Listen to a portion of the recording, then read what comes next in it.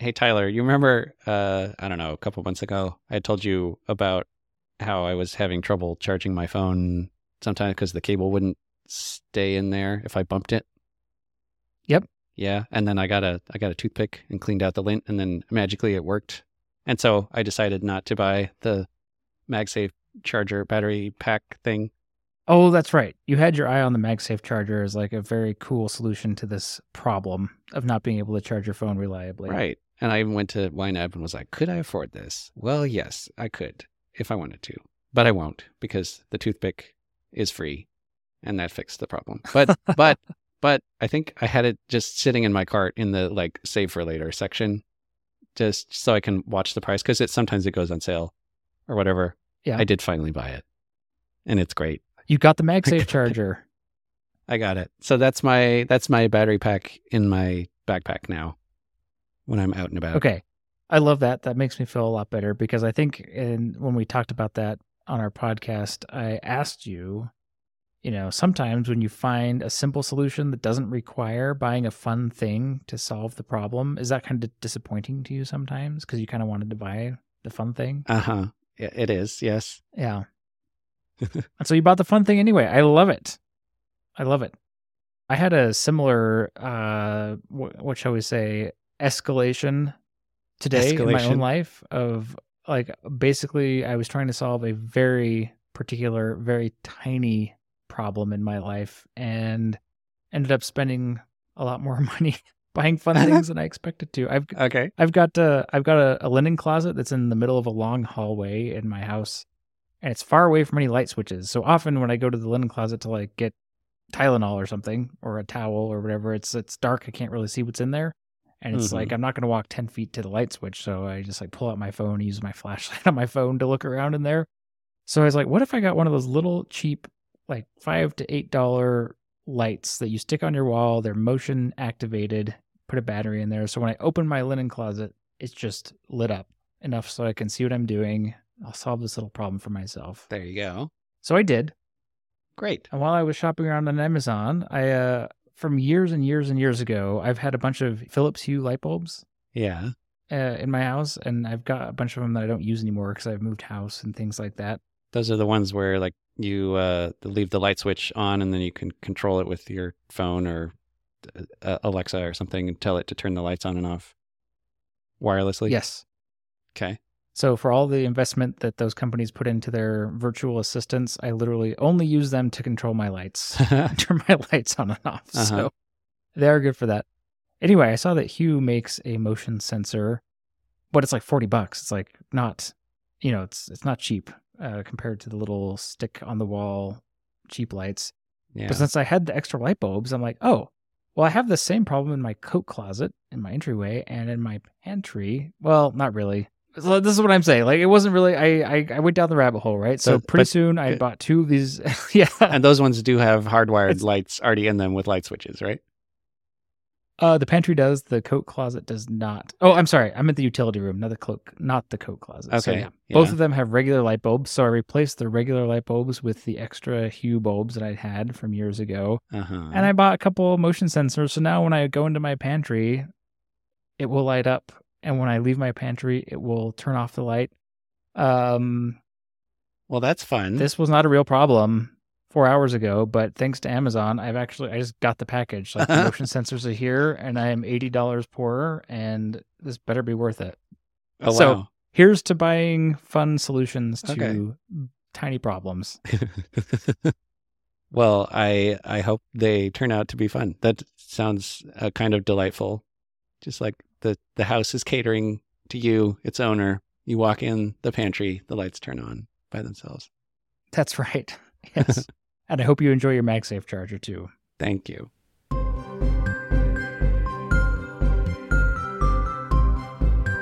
Well, hello there, dear listener. I am Steve. And I'm Tyler. And this is another episode of It's Not About the Money, where we discuss a wide range of topics related to creating and running small businesses. Tyler and I are both small business owners, like you perhaps, and this podcast is our attempt to make sense of the world one episode at a time. So, Steve, one of the most incredible things to me about the last episode that we recorded is the amount of learning that was happening in real time during our conversation, at least for me. Yeah, me And too. one of the things that I realized is I am actually really quite ignorant about how to run a small business, because as we were talking about our experiences doing it, I was like, oh, there's a lot that I don't know. And a lot of my ignorance kind of like was made manifest to me throughout the conversation. And I was really taking notes on like some of the things that my takeaways from it. It occurred to me that even though I've watched a lot of YouTube videos, read a lot of books, listened to a lot of podcasts about entrepreneurship and like small business, so I kind of felt like well-versed in the topic. I'm like, oh, I know what a small business is and Right. roughly how it works and what I would do if I started one, right? But there's something extremely different about doing it yourself, and it's very visceral. And I feel like you and I are learning things by doing it ourselves that we never could have known any other way. And so we thought in this episode, we would talk about some business ideas that people have started that you or anybody else could start if you wanted to start getting that like first hand experience. Like just get your hands dirty and try it and start learning about it through experience instead of just listening to other people talk about their experiences. Right. I agree with that. There's just something about doing it that is just very different from hearing people talk about it, including us here in your earbuds talking to you, us talking about it, if you go out and try one of these things. So the point here is not to say like, here, try one of these particular things. Like this is just a list of ideas, and yeah, they have different capital requirements, different experience and skill requirements, but just to like run through this and see, does this spark any ideas, or is there something here that I'm really good at that, I'd never thought about turning that into a business, or I just want to learn what it is like to be a business owner. What's a easy way to get started where I already have some leverage in my skill or my time or capital, whatever it might be. Yeah, that's right. So let's go ahead and dive into the list. What do you think? Yeah, let's do it. We'll put the link to it in the show notes so you could follow along. And I like that they've broken the list into different categories. So they've got businesses you can start for under 10,000, under 7,000, under 2,000, and under 1,000. I noticed that both of our businesses are on this list. They are. Yeah, I was a little surprised. And I wonder if we've started them for these amounts.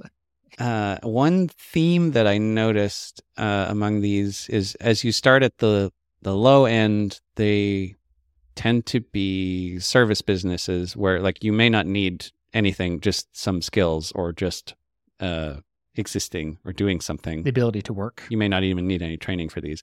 And then as the capital requirements become more intensive, like there's a food truck on here, a flour truck, and a vending machine business on the high end at the 10K level, that's where you need like fixed assets. You have to like buy some things to get the business going. Mm-hmm. And those are a little more risky as well because you're investing all this money into a thing and then you've still got to run the business in order to make that successful. And that will depend on how well you execute. Where at the low end, starting on services, if you work hard, you can start making money pretty quickly at less risk to your capital. So anyway, that was kind of interesting. Yeah, so a lot of the businesses that you can start for little to no money are perhaps low on the skill requirements and higher on the time requirements, just as a general rule. And then it kind of goes up from there. That's interesting.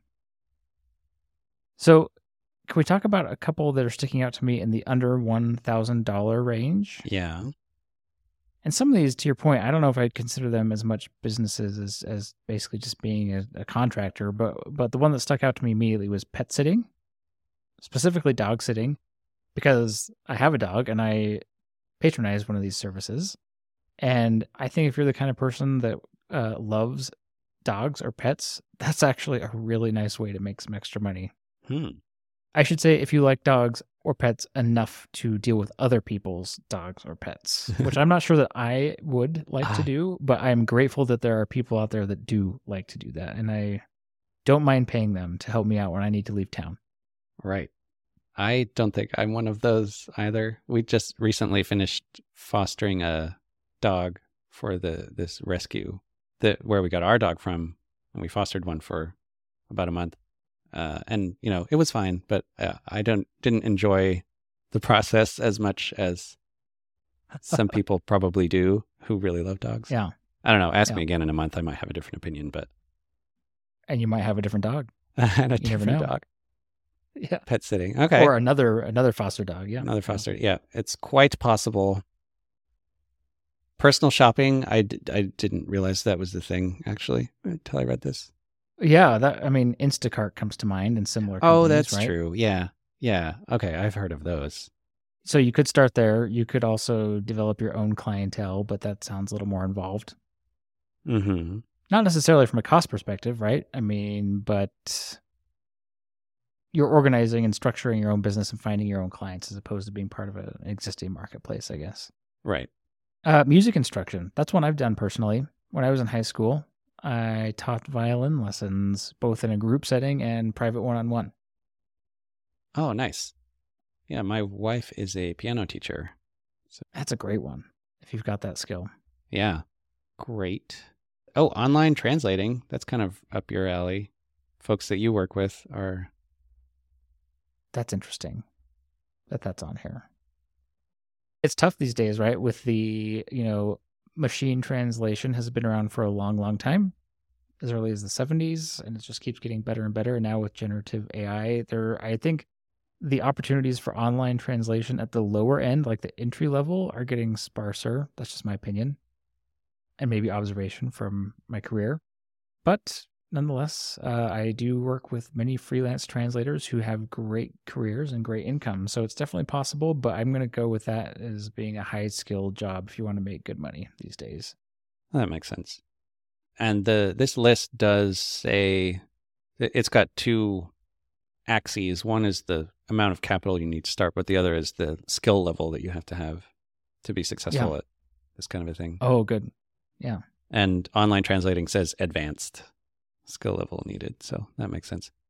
But yeah, I found it interesting that they don't mention large language models like ChatGPT in the ones of these that I read closely. Online translating doesn't mention machine translation at all. Content creation doesn't talk about ChatGPT, which I can imagine would be a big part of it. If you're just writing copy, marketing copy for freelance clients, starting with a draft from ChatGPT is very helpful in your velocity.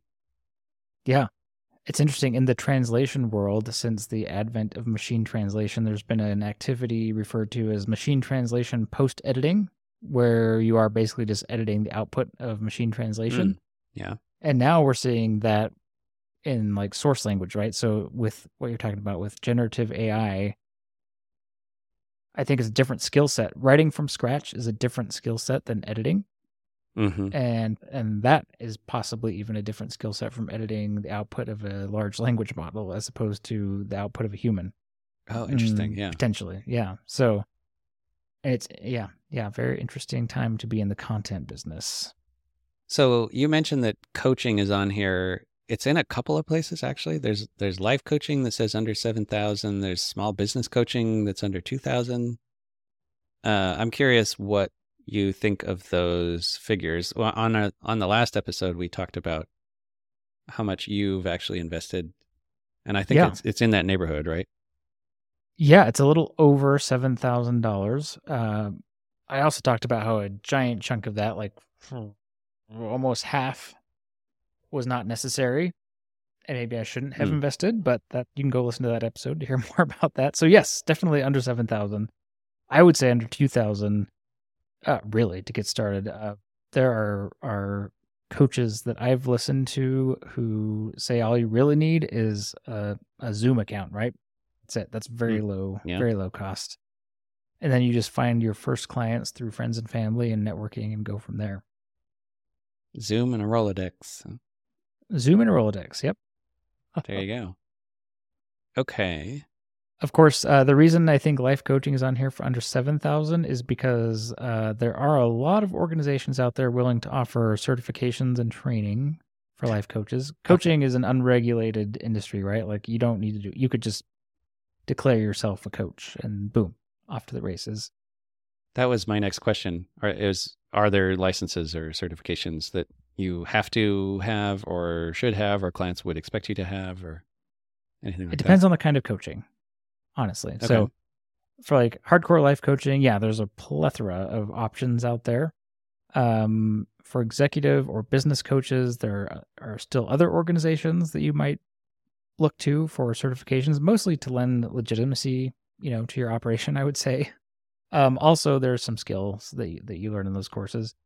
Personally, since I'm in the personal finance coaching space, I did pursue a certification from a company called You Need a Budget, which is more geared towards how to coach people on their particular methodology, but really is more than enough to have gotten me started off on my path. Okay, that makes sense. And that, if anyone was interested, that was on the lower end of costs for coaching certifications. It was about $500.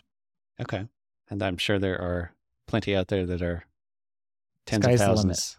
Yes, sky's the limit.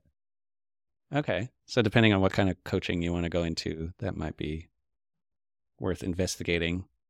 There are quite a few other things on here that need certification or licensing or whatever. Tax preparation is on here, and it technically does not require any license. You can just hang up your shingle and say, I'm a tax pro.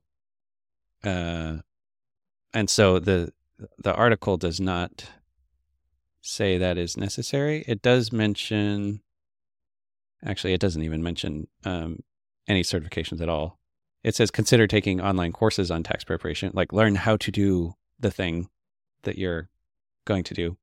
But anyway, I got an enrolled agent credential. So that was about $2,000 for that for me. So if you didn't go get that credential, I don't know. That's under 2,000 is possible. I spent more than that, but you could do it for that much. Once you have the training and potentially the certification, and you have your identification number from the IRS, you can start bringing in revenue as soon as you get clients. So then the tax software and those kind of things can start to pay for themselves. Yeah. So I don't know. This figure is a little low for tax preparation, but doable. If that's all you had, you could do it. Sounds like a minimum, like a bare minimum. Yeah. But maybe not realistic for a more substantial business.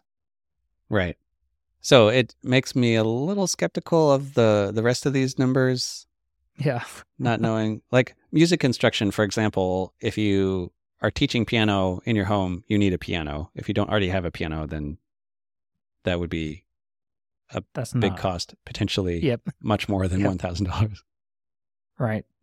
I was also skeptical when you mentioned the food truck for being under $10,000. I mean, unless it's like, I mean, I don't know how much the equipment costs, but it seems like it could add up.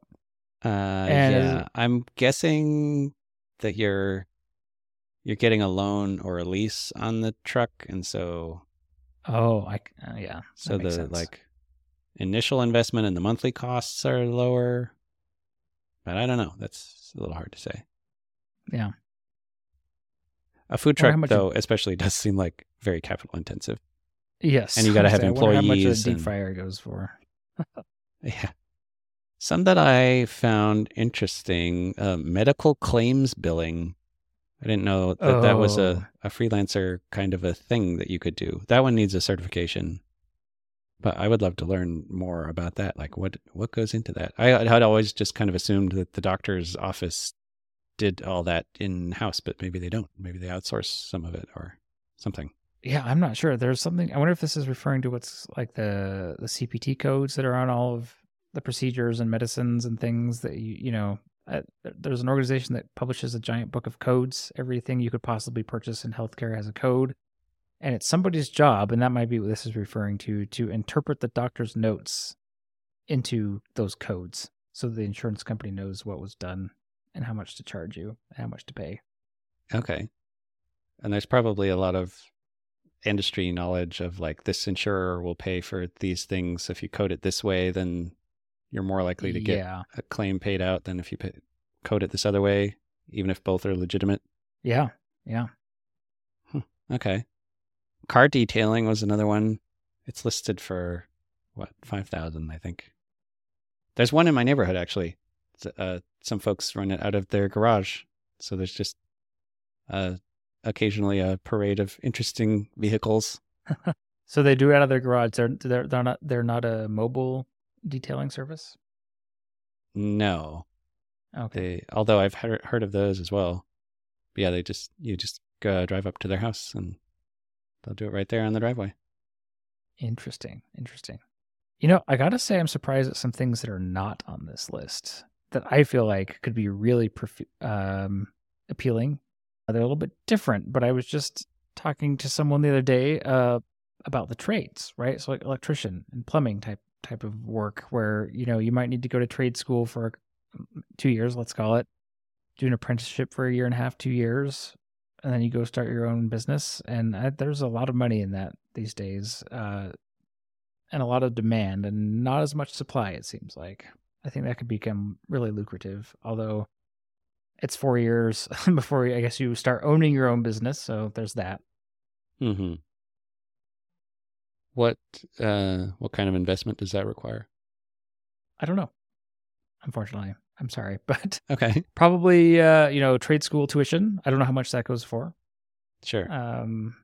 But yeah, interesting. I think that's like it, basically, until you get to the part where you're owning the business, right? Because you're working through that apprenticeship and learning the trade, and then it starts becoming like some of the other businesses that are listed on here, like lawn care, maybe car detailing, where it's like at that point it's just a matter of developing your own clientele, right? Mm-hmm. Eventually hiring employees, perhaps. Yeah.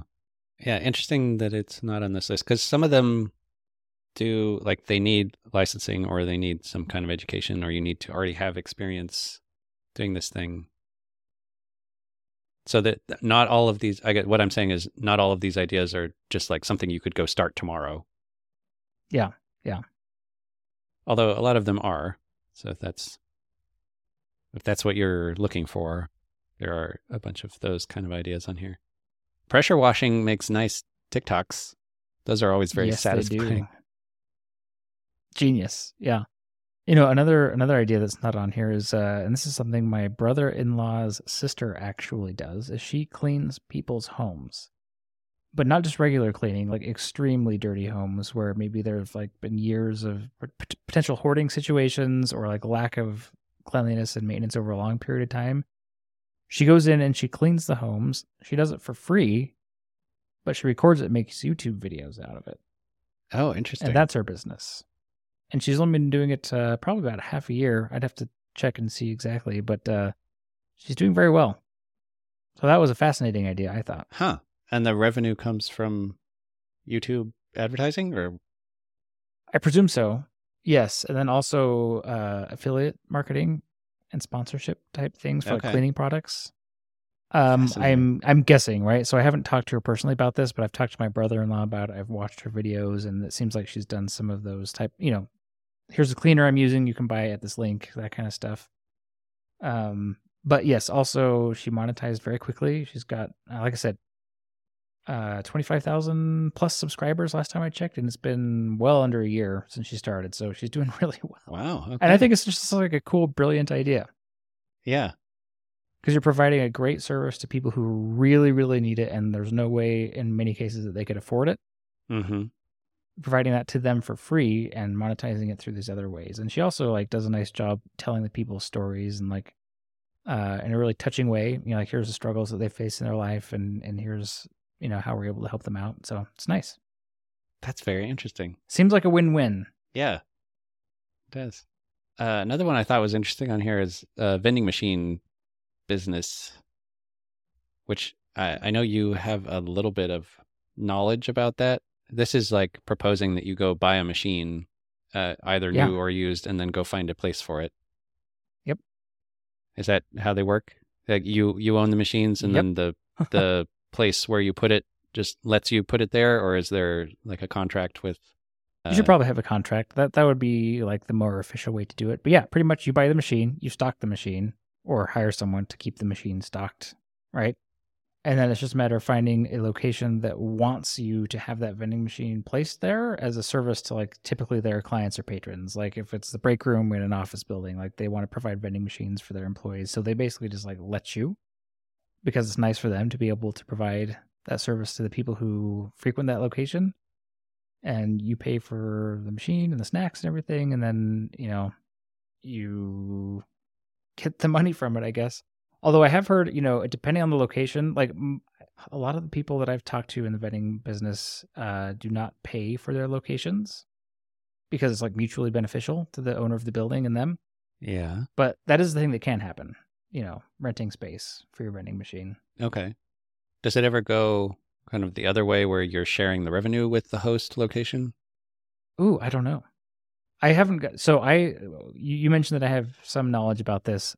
Not much. I had the opportunity to potentially bid on purchasing a vending machine business, an existing one, and I did not do it. So all I really know is like what I learned during the research phase of that process. So okay. Well, which is more research than I've done, and I find it fascinating every time you talk about it. So yeah, I mean, it seems like look, if you have a solid route of machines that are in high traffic places and are selling regularly, it really, I mean, there's a reason it's a popular business. It's you can really do well.